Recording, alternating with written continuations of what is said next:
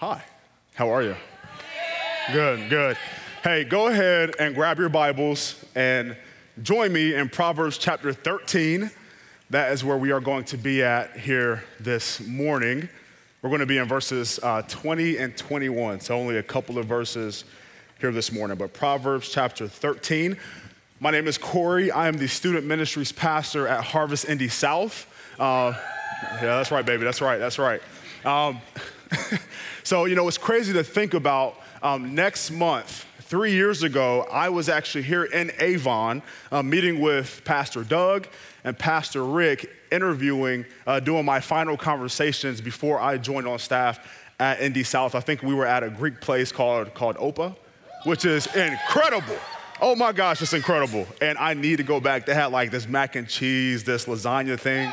That it just worked on my spirit. Oh my goodness, it was wonderful. So, but it's just cool to think about the history we have. Love Indy West, love Pastor Cody and the friendship that we have in the ministry that we've been able to do together. And so, very glad to be here. So today, I'm going to be talking to you guys about something that I believe is pivotal in your life right now, and that is relationships with friends. And so around your age, I understand that this has to do a lot with your molding and your developing of who you become. When I was your age, I was introduced to two people who I loved very much. We met through band class. Yes, I know, I was in band. I played trombone, fun fact. And I met them through football, but their names are Ben and Kevin. And they became my best friends for years to come. And so I came to know Christ around that time as well. And so for me, I was on fire for the Lord. I wanted to tell people about the gospel. I wanted to share with them Jesus. And so with these two brothers, I told myself, hey, I am going to convert them. Through my own strength, I'm going to share with them Jesus so much that they are going to come to know Christ. And yet, as a believer, I caught myself running out of girls' homes with them as their older brother came in. And so Kevin and I, being skinny and athletic back then, we would hop fences. Benjamin being a little bit more chunky with a little bit more to love. He wouldn't necessarily make the jump, but we escaped. And we shouldn't say praise God for that because we were clearly sinning. But as a believer, I was doing that stuff. As a believer, I caught myself at the age of 12 on vacation with these brothers when their parents weren't around, indulging in alcohol. And so where was the influence at?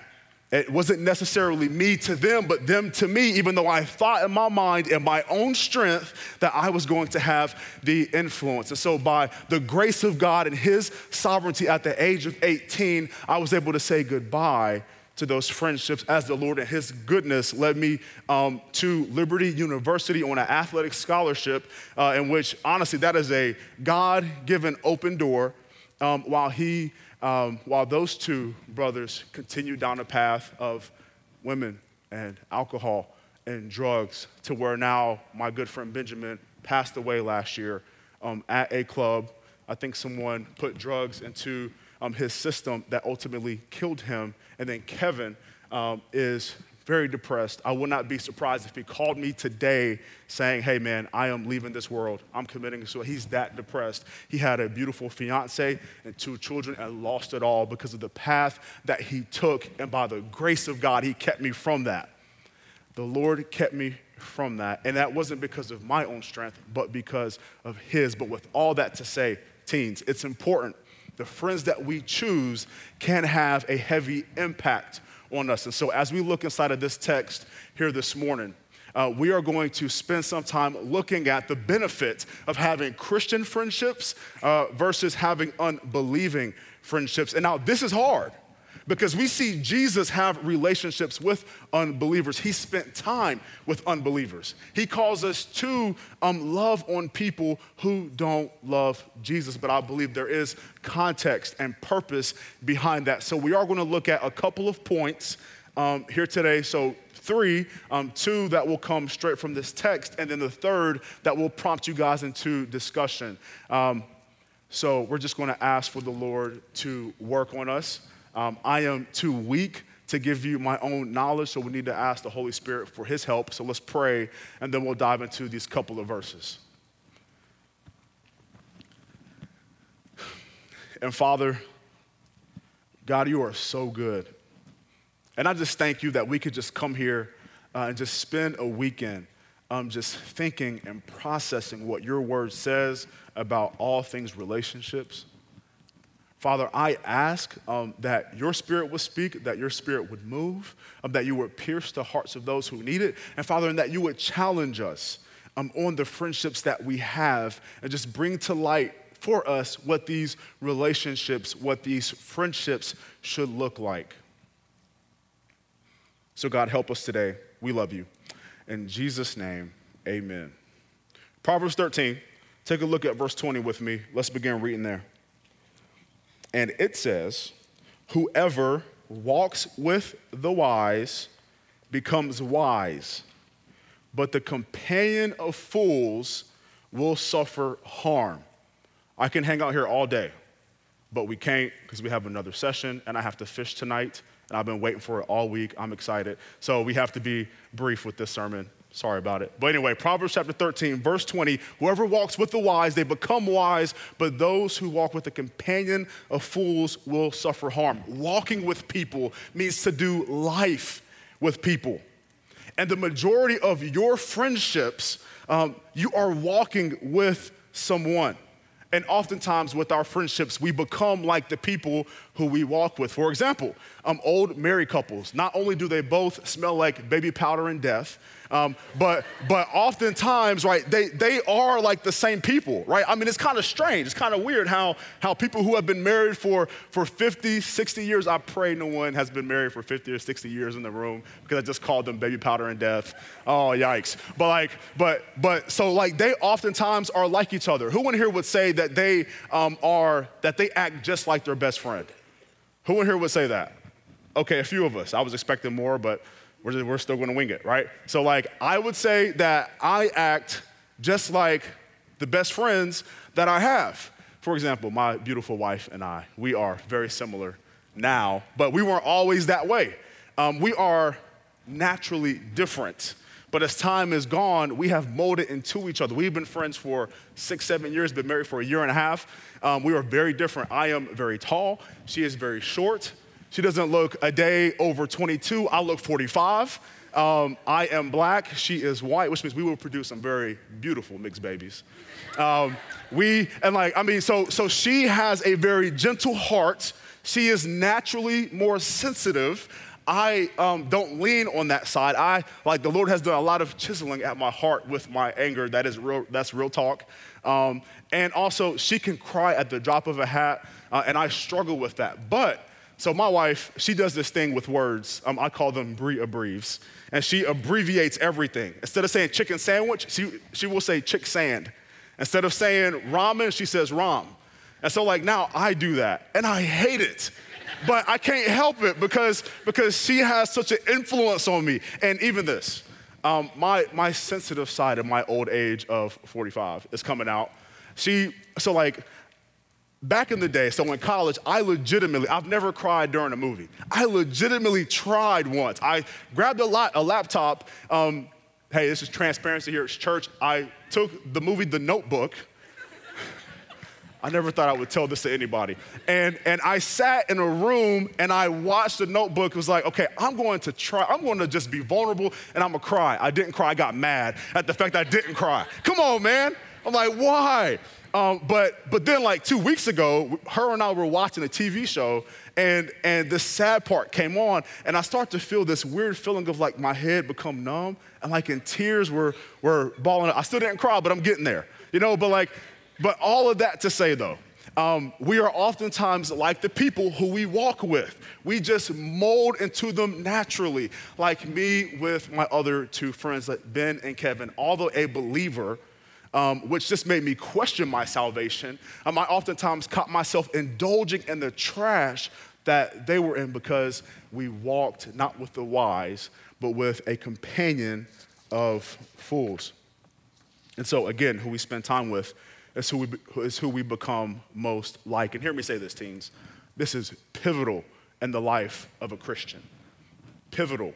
You see in the Gospels, the disciples, they devoted their life to walking with Jesus, and they were molded more into Jesus even until the point of death.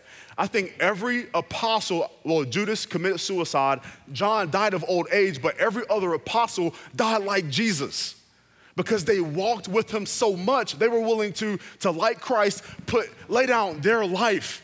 They said, like he died, I want to die. I don't care how, but as long as the name of Christ is being furthered. And when they spent time with Jesus, they became more like him. And even as people spent time with the apostles, they became more like him. That's why discipleship is more than once a week at Panera Bread. It is a life-on-life thing, laying down your life, opening up your home, even though at times it may be hard. And I know for you all, you don't have a home, you have your parents' home. But for you to just invest all that you have into other believers, into unbelievers, that's so important, but to make sure that it is in healthy context. And so we see here in verse 20, those who walk with the wise, they become wise, but we also see a benefit that rests in verse 21. Let's read the whole text again and get to verse 21. But starting in verse 20, whoever walks with the wise becomes wise, but the companion of fools will suffer harm. Disaster pursues sinners, but the righteous are rewarded with good. You can only get good by walking with those who are good. What is the good that we obtain? It is not a new Xbox. It is not, I don't know what girls like, I'm sorry. But I mean, it's not it's not the scholarship. It's not material things. The good that we receive is life and life more abundantly in Jesus. That is what it is. We get life and life more abundantly in Christ. Now, what you see in this text, though, is that the good is in contrast with disaster. Okay, you either get one or the other. There is no lukewarmness. There is no middle ground. In football, they oftentimes taught me, hey, like you either get better or you get worse, right? There is no purgatory. It's either heaven or hell. You either get good or you're walking down a path of disaster. And who you walk with will help you determine that. Life more abundantly in Jesus is what walking with the wise will get you, which brings me to my first point. It'll be on the screen, and it is Christian friendships simple. Christian friendships help us grow in Christ. That's the first thing that we need to know here this afternoon, this morning, whatever it is. What time is it?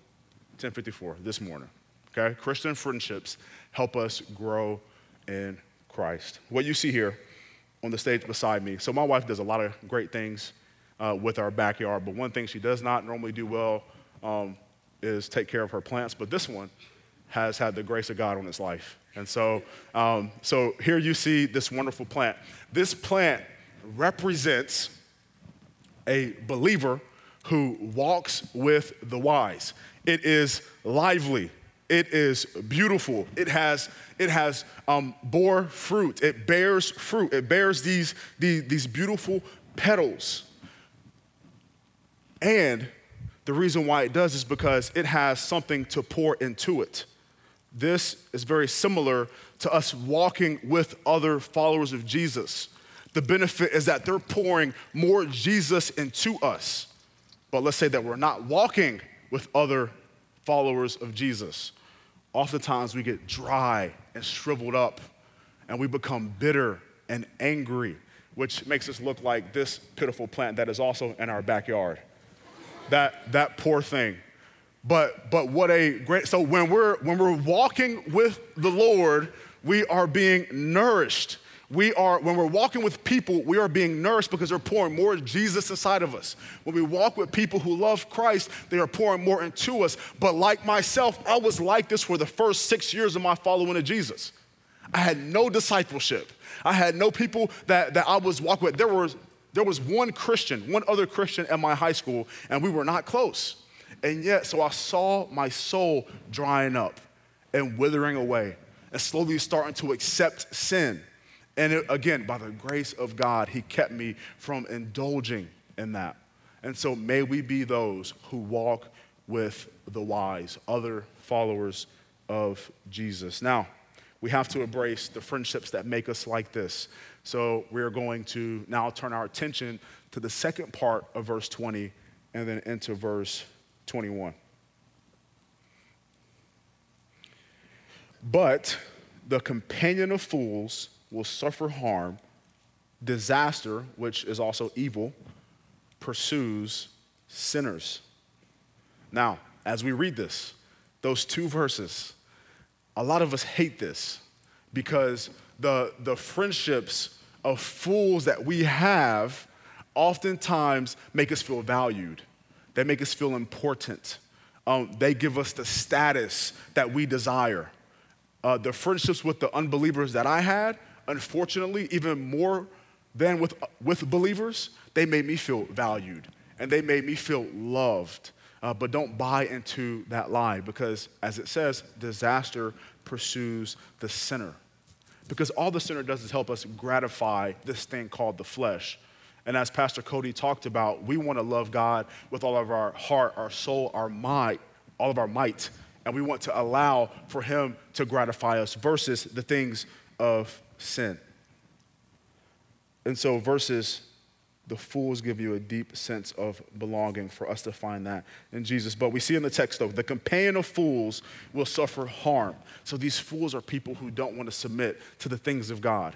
They are the people who want to submit to the things of the world. And it says that, hey, we will suffer harm. We will suffer harm. I have baggage that I've had to work through from those 6 years that I heavily walked with unbelievers. And don't think that you're void of that, because you aren't. Nobody in here is strong enough to fight against the power that Satan has through the operation of fools and through the operation of the indulgence of this world. Don't be a companion of the fool. Don't make them the people who you do life with, because you will be headed down a terrible path. Again, Ben and Kevin. Like, my heart breaks. I mean, Ben did not know Jesus. He didn't. And so right now, this brother is in a place of eternal damnation. Not trying to scare you, just being real, bro. Just being real. It's over. Kevin's heading down that same path because of all throughout their life, the companion of fools in which they chose. And I have tons of former teammates, former friends who are also dead and who are also in prison. And just who you do life with impacts you greatly. And then verse 21, disaster pursues the sinner. So evil pursues people who walk with the unwise, with the fool. And this proves true. This proves true in this text. What I want to talk about are disasters that could find those who hang with fools. So let's say that you're hanging out with people who are considered fools, people who don't know Christ. What are disasters that could face you? I have 4 of them. The first one is this: a burdened thought life. A burdened thought life will guarantee find you if you are a believer and you are spending all of your time indulging in relationship with people who aren't believers. It happened to me because they got me indulged in all kinds of stuff that brought me tons of guilt and shame that took me years to get out of. A burdened thought life is 100% guaranteed with your purchase. A burdened thought life. Second one, how about physical damage?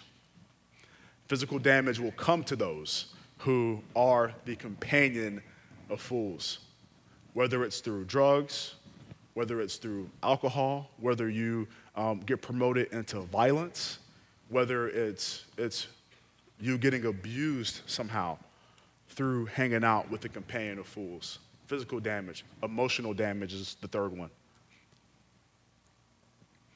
A big one is where we're oftentimes told by the fool that they love us. And so because we don't know what true love is, we oftentimes catch ourselves doing stuff for the fool, damaging our emotions so that we could feel valued. versus running to a Lord and to community who will love us the way that the Lord tells us to be loved and who will love us the way that the Lord has called them to be loved. So a burdened thought life, physical damage, emotional damage, how about addictive behavior? I am not a fool to sit here and think that some of you aren't addicted to things like alcohol, like drugs, like pornography. On the South Side, we have, drugs are an epidemic, bro. People all throughout school selling. We have kids in our youth ministry who I know are selling drugs and who are using drugs. And I'm just waiting on the Lord to just grip them. I'm waiting on the Lord to radically change their life. But these 4 things are guaranteed to happen if you do life, if you are companions with fools. And so that leads me to my second point, and that is this: friendships with unbelievers, poorly phrased sentence, but will naturally affect us negatively, okay? So friendships with unbelievers will naturally affect us negatively. Guaranteed. Makes me think about a pastor out in San Diego, California. His name is Miles McPherson. I don't know if I have a photo of him on there or not, but here he is. Boom, Miles McPherson, my dog. I legitimately, this is a true story, I flew to San Diego for a day when I was in Dallas, and I went to his church because I loved him so much, and it was a Saturday, but if the doors were not closed, my plan was to go into his office and tell him to give me a job. I love him that much. So I may not have been here if the doors weren't locked. So God is good. But Miles McPherson has a very unique story. Played in the NFL for a long time. And then while in the NFL, he developed these friends. And these friends one day invited him to a hotel room where Miles, he went in. They closed the door. This guy rolls out a bag with this white powdery substance, this crack cocaine. And then so that was the day where Miles McPherson's love affair with this drug captivated his heart to a point to where he had to keep going back, to the point to where he had to go learn. He went to a crack house once to learn how the drug was formed and made. Even to a point to where he said that I was one day staring in a mirror and I was saying, don't put the powder in my nose. Don't put the powder in my nose. Don't put the powder in my nose. And then right after saying that, he did it. He became an addict until the Lord Jesus rescued him and saved him out of this sin and bondage. But what began him there? The friendship. Walking with fools made him the companion of fools. And so he suffered harm and he suffered disaster. Teenagers, be careful of who you walk with. So what does this mean for our friendship with people who don't follow Jesus? I want to, here in a second, have us gather in groups, and I'm going to prompt you with a few questions that I will need you to write down because I didn't throw them on a slide. But what does this mean for our friendships, our relationships with unbelievers? This ultimately is for you to determine. But one thing that I do want to say, and this should be on a slide, but it's this: every relationship that you have should be with the intention to see them in heaven one day. If you are a follower of Jesus, every relationship that you have should be with the intention to see them one day in heaven. So for you to process and think, what does this mean for your Christian friendships? What does this mean for your friendships with people who are not followers of Jesus? So I have a few questions. We are going to break apart and we are going to go into groups of, let's say, 3 or 4. And I want you to answer a few questions first, and then we are going to process session 1 and session 2 after you answer these 3 questions. But the first question is, do you agree with this statement? Why or why not? Give you guys time to write that down. Do you agree with this statement? Why or why not?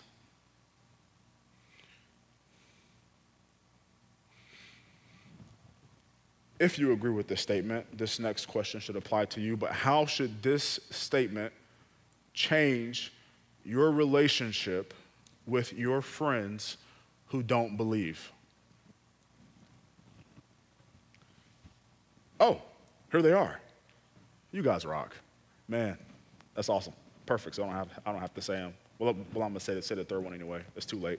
And then the third one, what are some immediate steps that you can take to change those friendships, okay? So when you write those down, find groups of 3 or 4, go and process these, and then you guys have about 35 minutes to then process sessions 1 and 2 as well.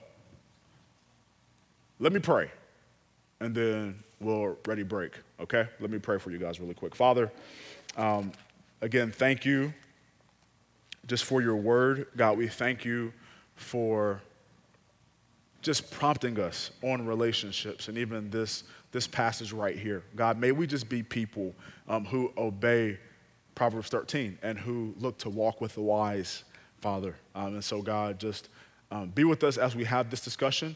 Allow for us to be open and honest and transparent, and you do your work. In Jesus' name, amen.